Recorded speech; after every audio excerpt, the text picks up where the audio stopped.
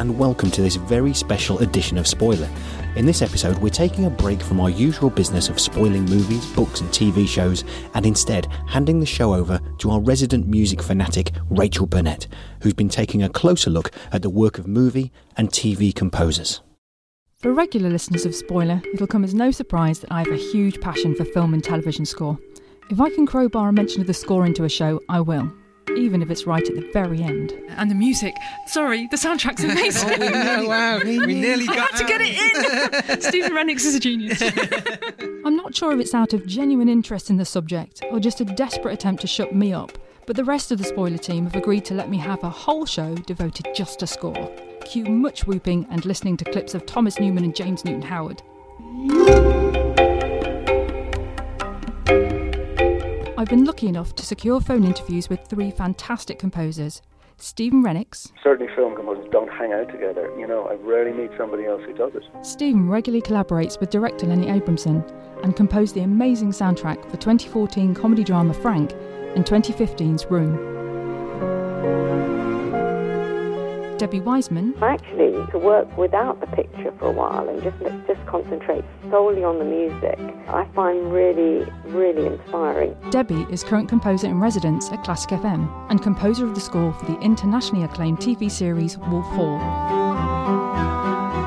And Deborah Lurie. That was a nice phone call back to the parents. Be like, guess what I'm doing? Deborah composed the scores for An Unfinished Life, starring Robert Redford and Morgan Freeman, and the romantic thriller Safe Haven.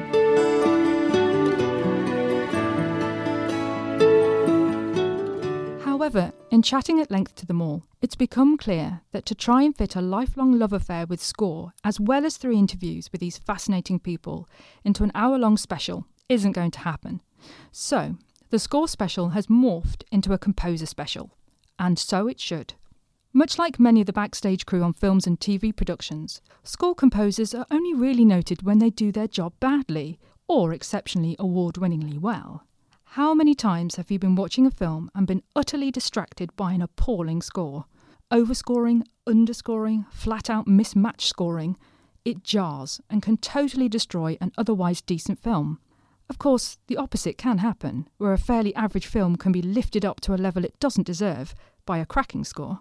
Either way, I would say that a fitting score is instrumental, to a film working or not. Imagine that famous scene in Psycho. Even if you've never seen it, and if not, why not, you must know the famous shower scene. Now picture that in your mind, and instead of Bernard Herrmann's screeching strings, imagine this.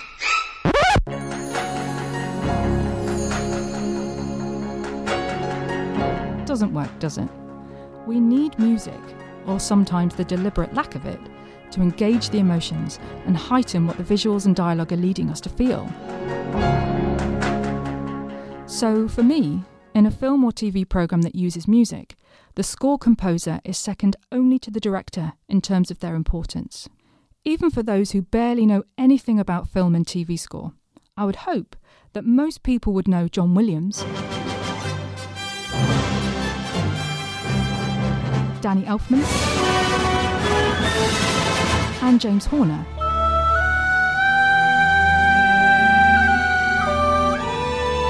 Even if you don't, I'm pretty sure you must know their work. Score composers suffer a bit like classical composers. Everyone knows their famous works, but hardly anyone knows what they're called or who wrote them. Listen to the classical music quiz in our Melancholia episode of Spoiler for evidence of that. My 3 interviewees for this programme are possibly not hugely well known outside musical circles, although they should be, but in terms of composing, they're all very well established in the film and television industry and offer great insights into composing and the industry. Listen out, any budding score composers out there, for some valuable advice from all 3 later on in the show. One of the things that inspired me to put together this composer special was the amazing soundtrack to Room, the Oscar-winning film adaptation of Emma Donoghue's best-selling book, which we reviewed back on episode 17 of Spoiler. For me, Stephen Rennicks' score fitted the film perfectly, so I was more than a little surprised when Stephen told me this. I don't think the music in Room is great. But it's your music, how can you say that? Well, that's a very interesting one. I'll start with this question. Why do you not think the music in Room is very good? No, it's not that I don't think it. I think it's apt, actually. Apt. I think it works. Yeah. I think, Yeah. and that's the job. You know, it's the job I do. No, absolutely. So anyway, I was talking to a guy who I worked with earlier, and it's Max Richter. Anyway, we were talking about Max Richter and saying that in one film he did great music, and in another film it just seemed really average. That's what my friend said, and I said, I know, but the thing about that is that's always a product of what he's working on, who he's working with, because as a score composer, you are absolutely a slave to the work you're doing. And so you have to, if you're given, to use one of my daughter's phrases, your time to shine, or whatever, it's different. Yeah. It's a very different thing. So say something like Frank, which I did, that was an incredibly difficult job. Yeah. And it took up 1.5 years of my life, and I think I got a nervous breakdown. Oh, no. No, I mean, I didn't officially, but I think I did, in the sense that when I look back on it, what I was trying to do, what we were trying to do with the resources we had, and to actually achieve what we did achieve, which is to make the audience believe that this band making this music is in itself, I mean, that I think was, if you were to call anything a masterwork, that would be my masterwork. Absolutely. That would be the thing where, so with Room, the pictures and the story were so strong that actually my personal feeling was always that the music should be much darker. I felt the music should really be, certainly in the second half, I felt whatever was at the beginning, you know, when Jack, we are very much seeing it through Jack's eyes, Jack's world, and we're talking about his emotional journey in a way. Once we get outside, I think everything changes. And it did darken, and it did do that, but I felt at the end, we, you know, and Lenny knows this, and Ed knows this, and I'm not sure who in A24 might know it, but I felt that the music should have suggested that their lives will not be easy from here.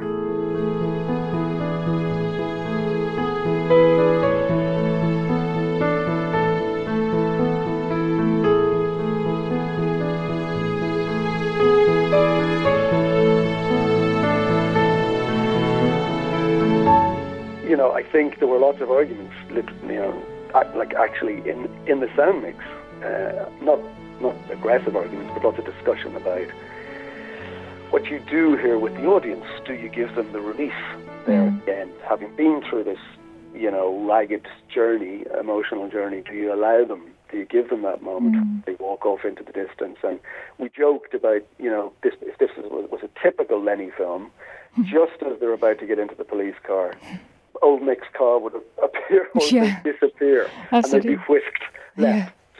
So that we don't know what's going to happen with them. And it's possibly, I don't know if you know some of Lenny's other films, but the ending is always left, not really knowing what's going to happen to this character. And so with Room, I felt that certainly the end piece, you know, I felt the end piece should have been much darker.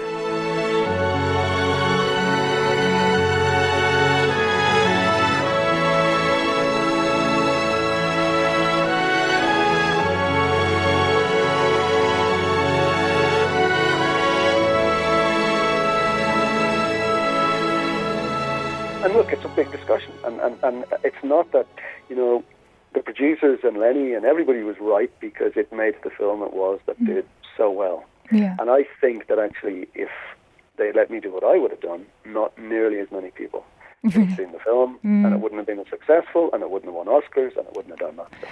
Yeah, maybe so. Which I think is why composers aren't let make those decisions.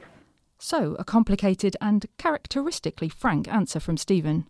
I really didn't expect that. I still think the Room soundtrack was great, but fascinating to hear his take on it. I put the same question to Deborah Lurie. What piece of her work is she most proud of? Well, the first piece of music that came to mind, just because it felt like a real milestone in my life, was the first movie I scored for Lasse Hallström, which was called An Unfinished Life. And the way that I got on that film was kind of not super straightforward. I was sort of doing a replacement score, and it was sort of coming in bits, so I really didn't know if my theme that I wrote for the film was going to be like the theme of the whole film, or if it was just going to be like, you know, a main title that showed up a few times. And the closing scene, after having worked on, mostly below budget things and just things of a smaller scope, suddenly it was like, this helicopter shot that was over the most beautiful landscape on the planet with a Morgan Freeman voiceover. And I was just like, oh my gosh. I mean, it felt like if there was ever sort of a welcome to the movies moment for me, that was it.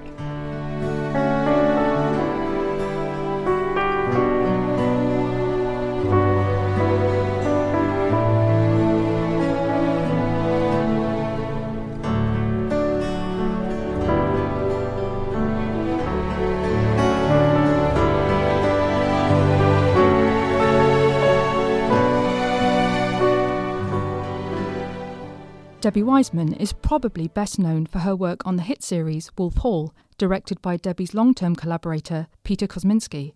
But she also spoke enthusiastically of her work on another BBC period drama, Father Brown, starring Mark Williams as the eponymous crime-solving priest. So which would she choose as her favourite piece?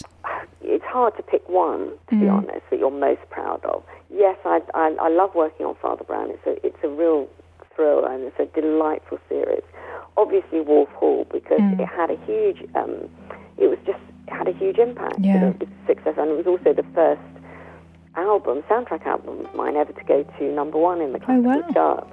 So that was a particular kind of moment and really exciting. Yeah, so that was lovely, and working with Peter as well is always really, really enjoyable. I mean, we've had such a long-term collaboration, and each time it's slightly different, but we understand the way each other works very well. So that's particularly, always really, really rewarding.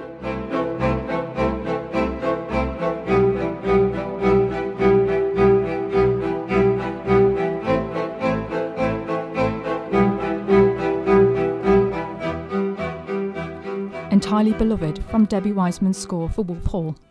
Something that's always fascinated me is the idea of a vocation, which many creative people profess to have. I flit about from one career idea to another, never really feeling like I found my thing. But is that the case for composers? Here's Deborah Lurie. I always say I conduct, I compose and orchestrate and conduct orchestral music because I'm afraid of working a copy machine or a cash register. Yeah. Or answering a phone. I would just be lousy at it. I think that what happens with music is it's so all-consuming from a very young age. I mean, I started when I was about 7 to play the piano, and then that was honestly the only thing I wanted to do from the age of about 7. So I didn't have any other possible career path because I knew from a very early age all I wanted to do was be a musician. Oh, that's amazing. It was a complete focus from a very, very young age. So it's hard for me to think of anything else that would have taken its place or I would have been able to do, to be honest, because I was never particularly good at anything else. I'm terrible at painting. I'm very bad at cooking. Really, really, really bad at cooking. Oh dear. I have to ask my husband, who definitely knows about that. Not very good at finding my way anywhere or directions or, geography, anything like that.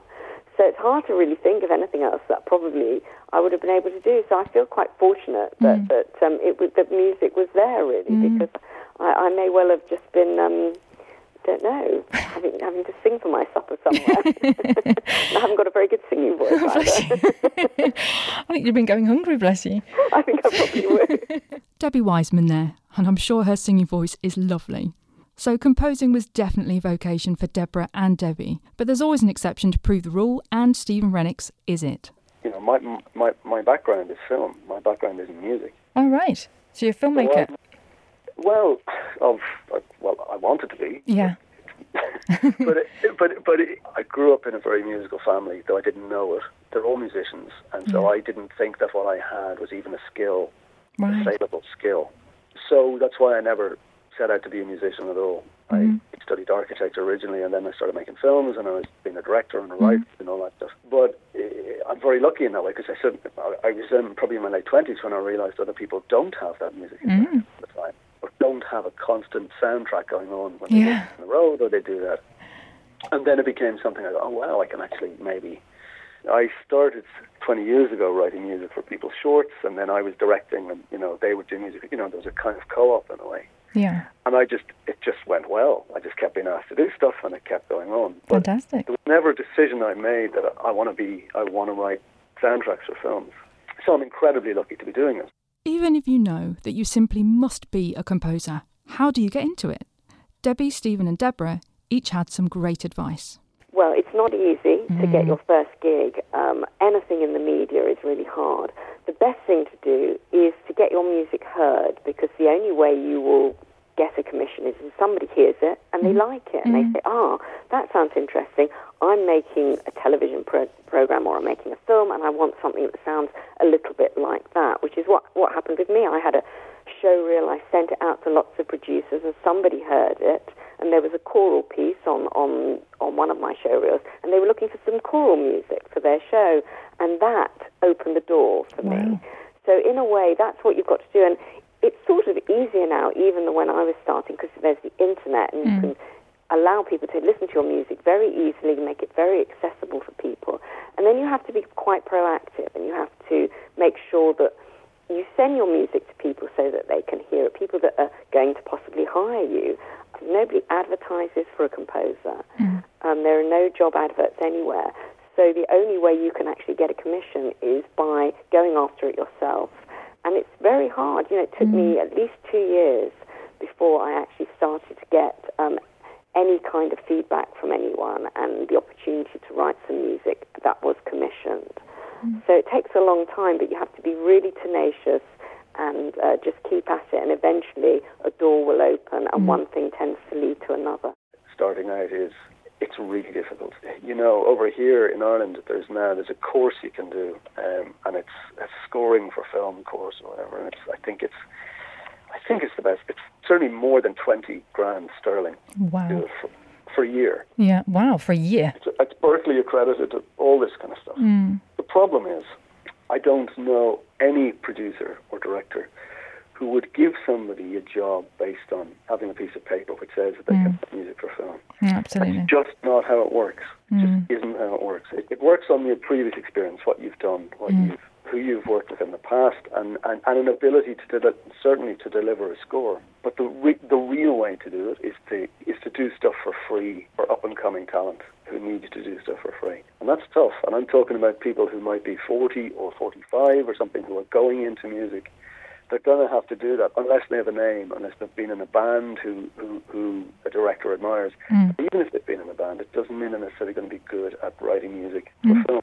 Yeah, it's a tricky one. It's like most arty or creative endeavours. When you first start out, there's always an element of having to do stuff for free or doing it very cheaply or just trying to get that experience under your belt. So. There is, but I think there's great liberation in it too.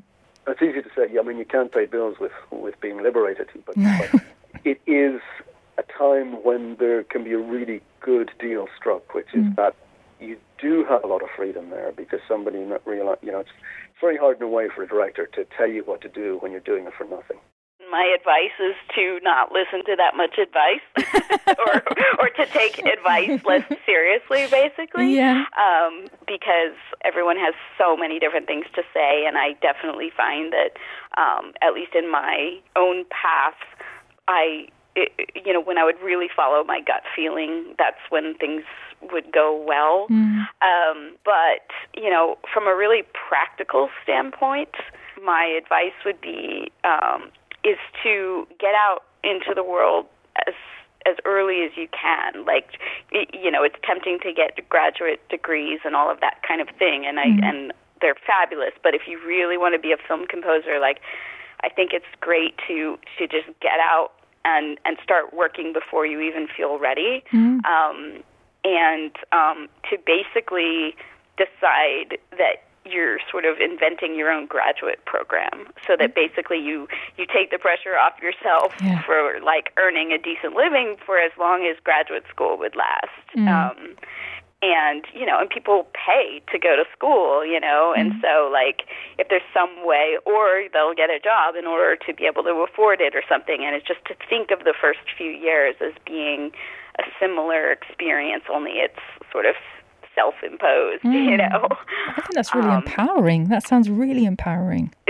you hear so many people say, having opinions about you should not do paid work or you should do 1 million unpaid things or whatever. And I'm like, just think of it as something that is in a school environment, and then suddenly you stop being so sensitive about it. Do you know what I mean? Yeah, like if it's for your own education, then you won't start thinking about, like I did all these things that were amazing for my education, but I remember just feeling kind of, quote, screwed over all the time. Like, oh, they took advantage of me, and my only regret is thinking that way. I would do those things over again. I just would have been like, yep, I'm learning. Yeah, exactly. There's something else about composers, and it reminds me of my previous career as a wig maker. If they've done their job well, then their work will barely pull focus. It will be an integral part of the storytelling process, but won't stand out and distract, which is exactly what you hope for as a wig maker. You can't want or need plaudits to do your work well. There's no room for ego. There's a lot of people now who want to write soundtracks who are coming from a musical background, either in contemporary music or in bands or whatever.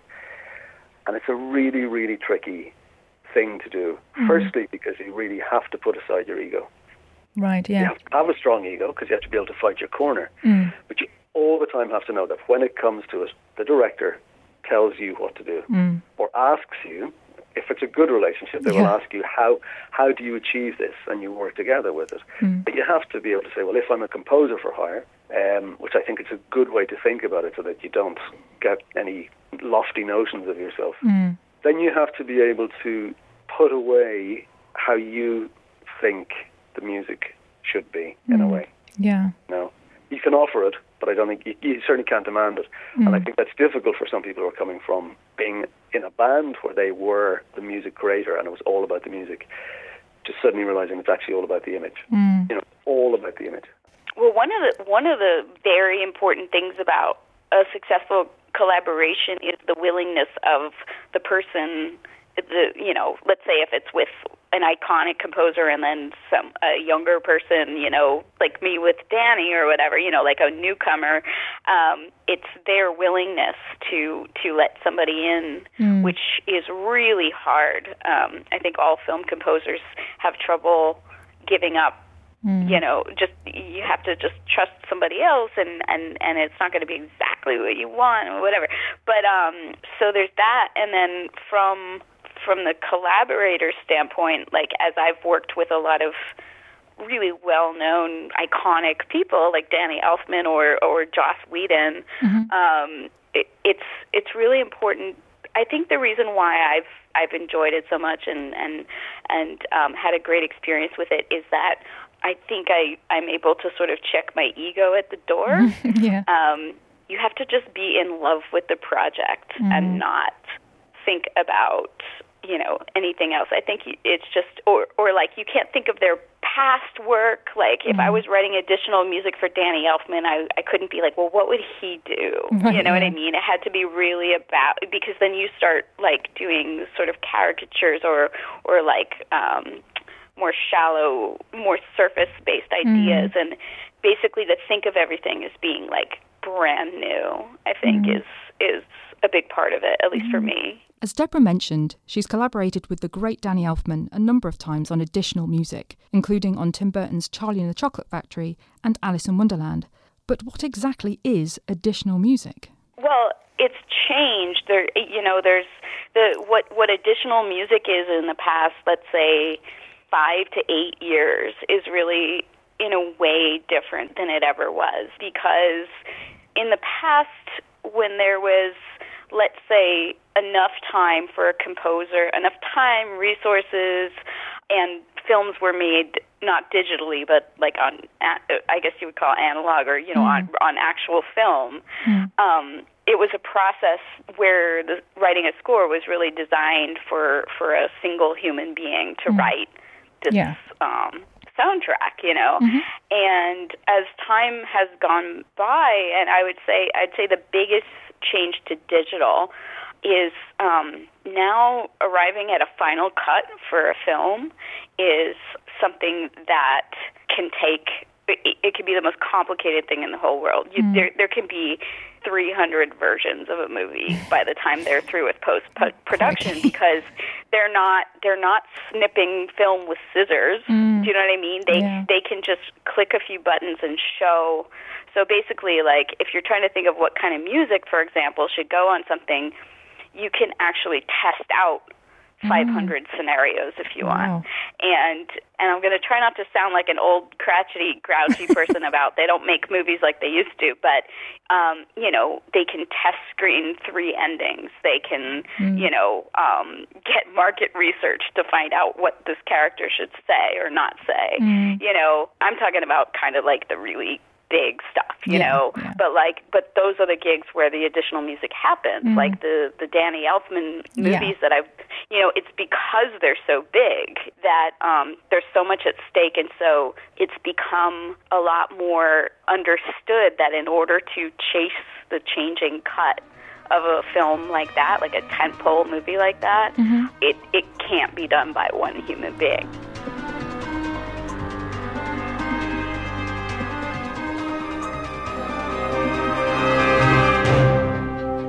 It's been amazing to work on those things, but at the same time, it makes like a little indie where they don't have the time or the money to mess with a movie. It makes it kind of a treat in a way, because there isn't this like, if there's $300 million at stake, they're going to leave no stone unturned in order to get.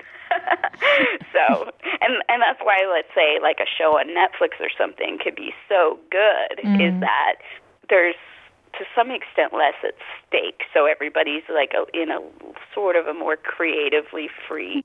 That trade-off between commercial success and artistic freedom is one which filmmakers often find themselves tussling with. Here's Stephen's take on it. Filmmaking is a combination of art and commerce, varying degrees, and when you're making independent film or making low-budget film, the name suggests what's going on there. It means that the artistic side is affected by the commerce side, but you're in a way what you're trying to do, the film becomes a thing about ideas.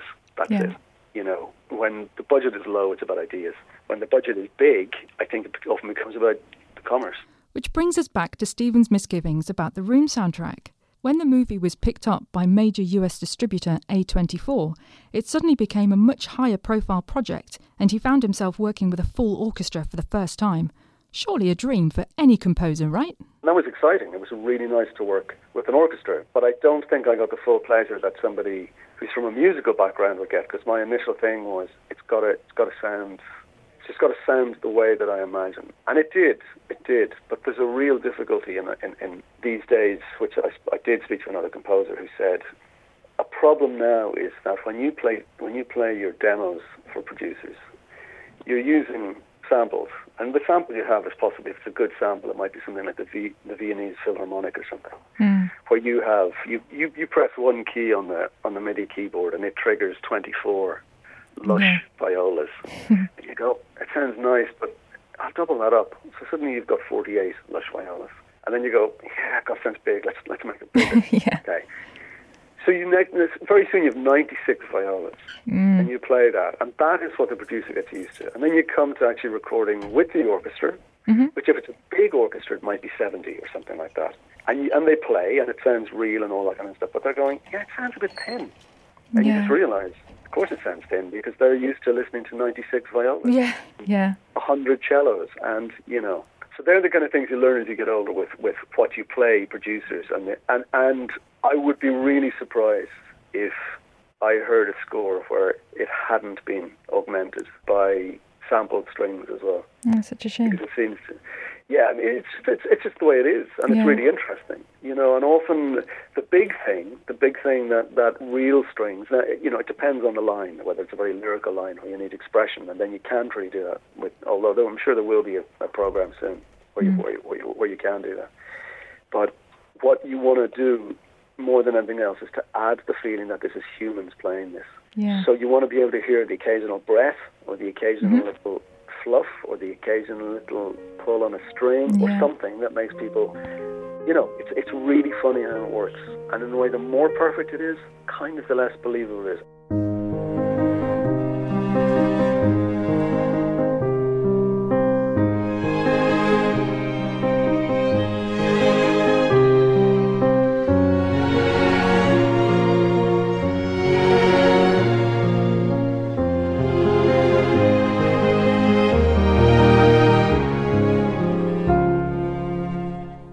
Like a painter knowing when to stop painting, composers need to know when to stop, but also when to just try for just a little bit longer. Without that, we wouldn't have one of the best songs in Frank, I Love You All. There's a song in Frank, which is the kind of anthem at the end, I Love You All. Yeah. Which is what a lot of people remember, that and the ridiculous, most likeable song ever. Yeah. But that end song, we were, prior to shooting that, I think we shot it in January, February of, I can't remember what year, I think 2013. Mm-hmm. In 2012, we rehearsed. We had access to that group of actors for about 2 weeks in the Christmas prior to that. And in the week before that, I was feverishly away, writing songs, whatever. And then I had to go into the rehearsal room in Dublin and play it and teach it and whatever. Mm. And anyway, pretty much, I think on the first week, on the Thursday, Lenny and I, we had to decide on what songs were going to be what. And this is real time. Everybody's on board. Fassbender's on board. He's coming in. We've got this. We had 2 or 3 days to work with Michael to do this.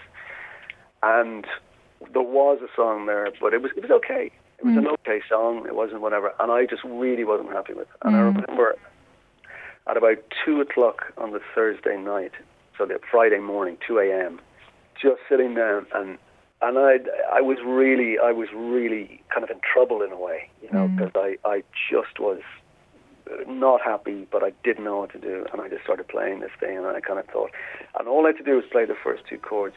And then I knew where I was going to go from there. And I remember recording it really quickly and then just dancing around the studio by myself at that stage it was about 4 a.m. because I knew that this song was going to work well. El Madrid, it's nice to see you. It's really nice to be here. I love you all. Stale beer, fat blood, smoked out cowpoke, sequined mountain ladies. I love you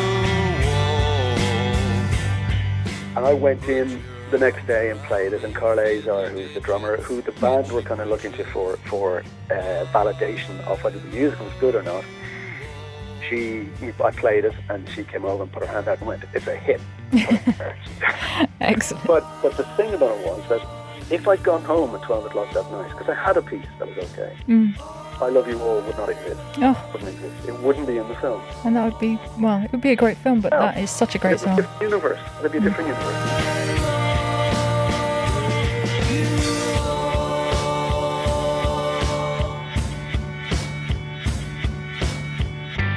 So the point I'm trying to make is that you have to, with film, you have to have pieces for every cue. Then you have to, I suppose, go and try and make them as good as you can. But at some stage, there's a cut-off point. And if you have the great idea, if I'd had the great idea on the Thursday night, on the Friday night, kind of would have been too late. Yeah.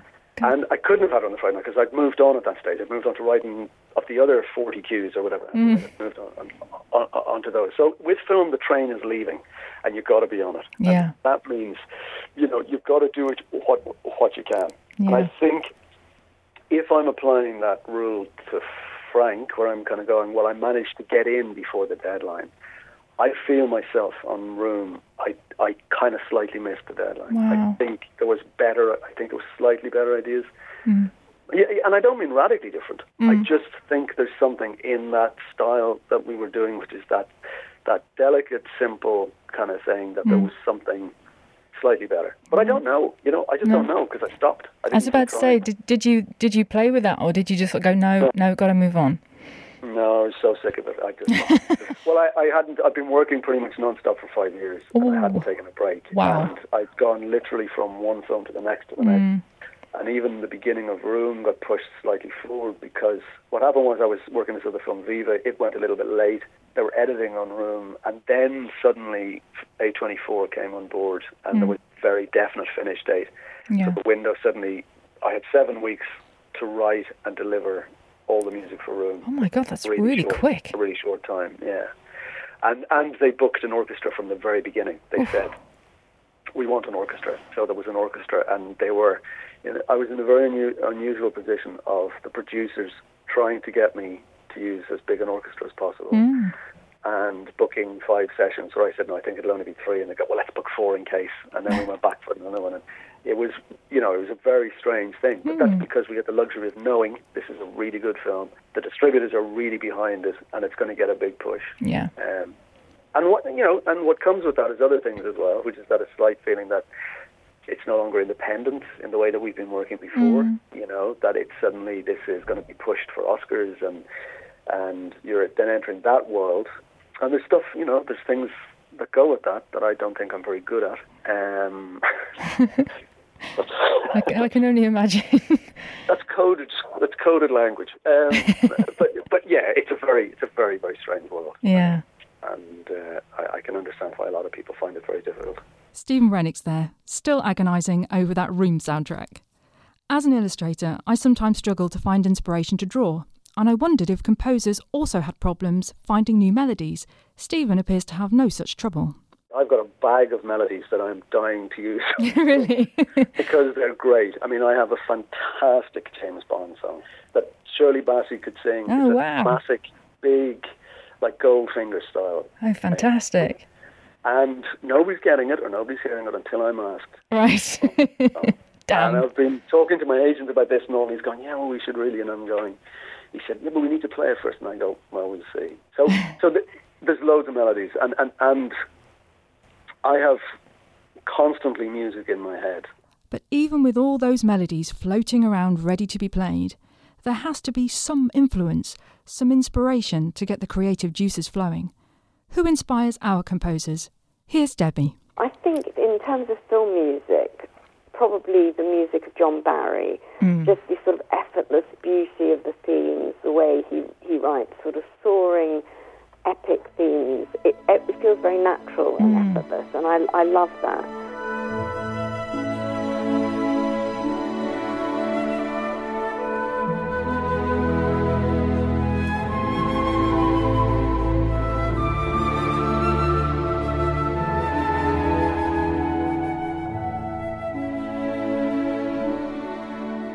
In a classical context, actually, you might be surprised because I used to listen when I was at music college a lot to Olivier Messiaen, who is a sort of French avant-garde composer, and it sounds absolutely nothing like the music I write. It's completely different, but the colours and the way he used sound and the way he could paint a picture with the music that he writes was very, very inspiring. Used to go into the woods and jot down bird song and put that into music. Wow. There's a piece called Oiseau Exotique, which is all bird song translated into music. And that sort of thing I found really inspiring. I mean, he obviously, it doesn't sound like film music, but it's beautiful music. And it doesn't sound like anything else. I think Olivier Messiaen is out completely on his own and sounds unique in every way.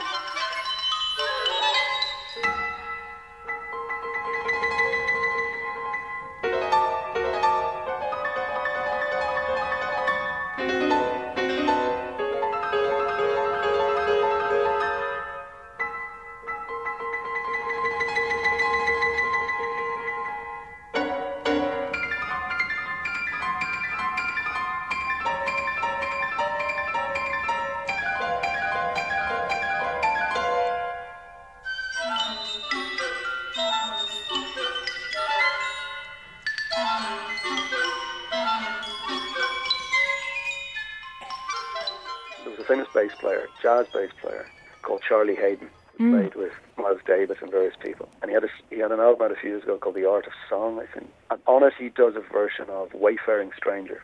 I've heard it sung by loads of people, but the best version I've ever heard is Charlie Hayden, not a singer, singing it. And it's absolutely heartbreaking. I am a poor wayfaring stranger, wandering through this world of woe, and there's no sickness, toil, or danger in that bright world to which I go. He's a great musician, but he doesn't have the polished voice, so his voice is breaking and but really, if you get a chance to listen to it, it's absolutely beautiful. Yeah. And the orchestration is all this beautiful orchestration, and then his voice comes in, and it's fantastic. And I think the reason it's so fantastic is because it's imperfect. I'm only going over Jordan. I'm only going over home.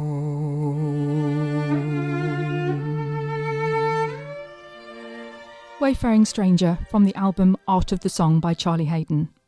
One of the most exciting developments in film and TV score of recent years has been the move to live performances. Debbie Wiseman has toured the UK with her music from Wolf Hall, and there is always a BBC prom or two, or three, each season that focuses on score. While a good score can enhance and help drive the narrative of a film, a truly great score can stand on its own as a stunning piece of work in its own right. Take this piece, Central Park by James Newton Howard, written for Peter Jackson's 2005 remake of King Kong.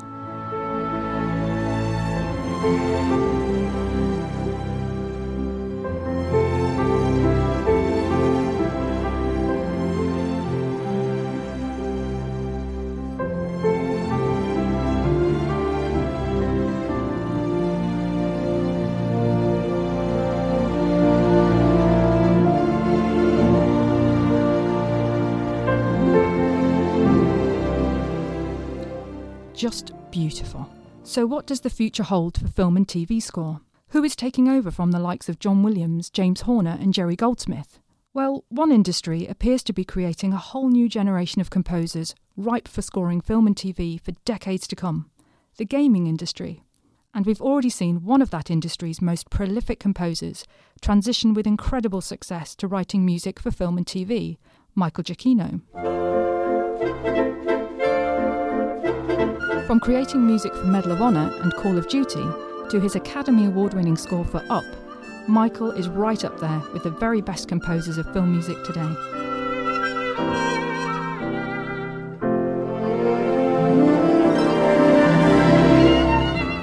Oddly, it can also go the other way, most notably with Harry Gregson Williams, composer of the music for the Shrek films and Prometheus, among many others, who has now written music for both Metal Gear Solid and Call of Duty.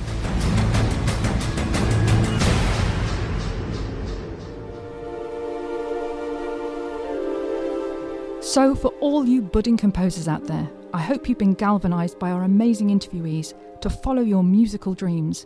I look forward to hearing and falling in love with your scores in the years to come, and probably going on about them on a future episode of Spoiler. And for those avid film and TV fans who may never have paid particular attention to score before, I hope we've inspired you to really listen to the soundtrack next time you're watching a film or TV show. And if you like what you hear, please take the time to find out who wrote it and look out for more music by them. These musical magicians put their passion into love stories, fear into tales of horror, and tears into drama. Listen well and let the music move you.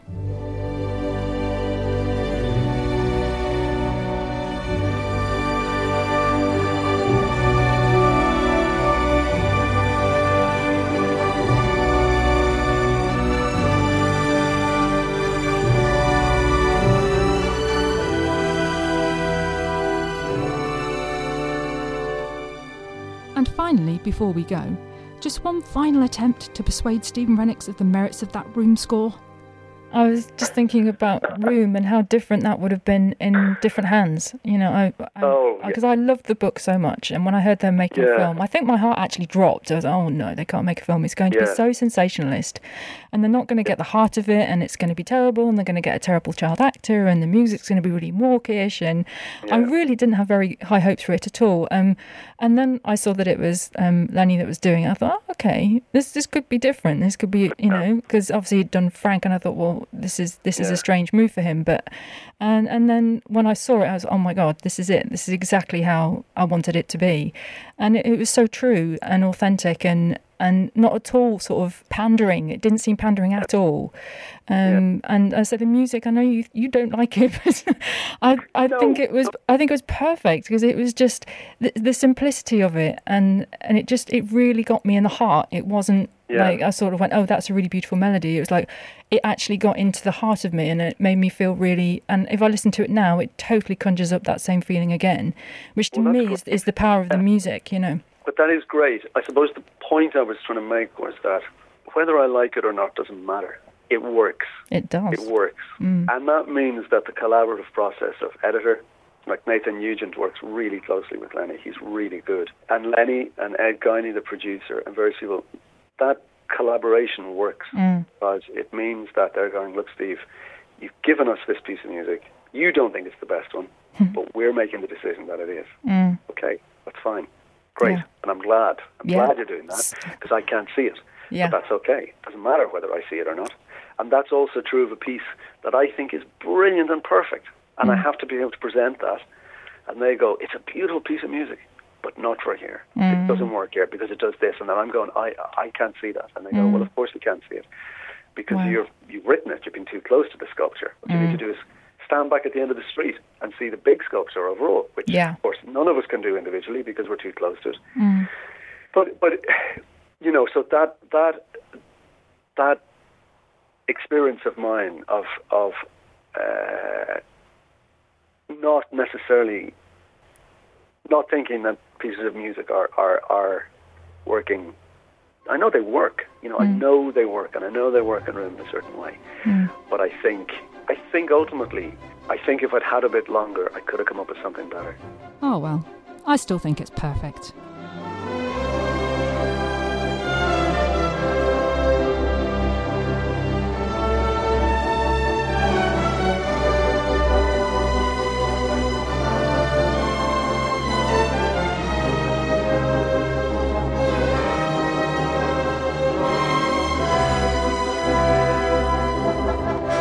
You've been listening to Spoiler with me, Rachel Burnett.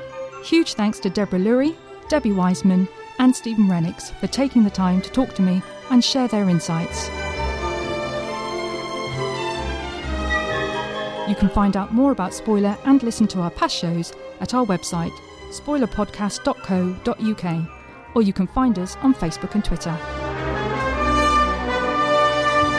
Spoiler is produced by Johnny Hall and is recorded at the studios of Siren FM in the heart of the beautiful cathedral city of Lincoln.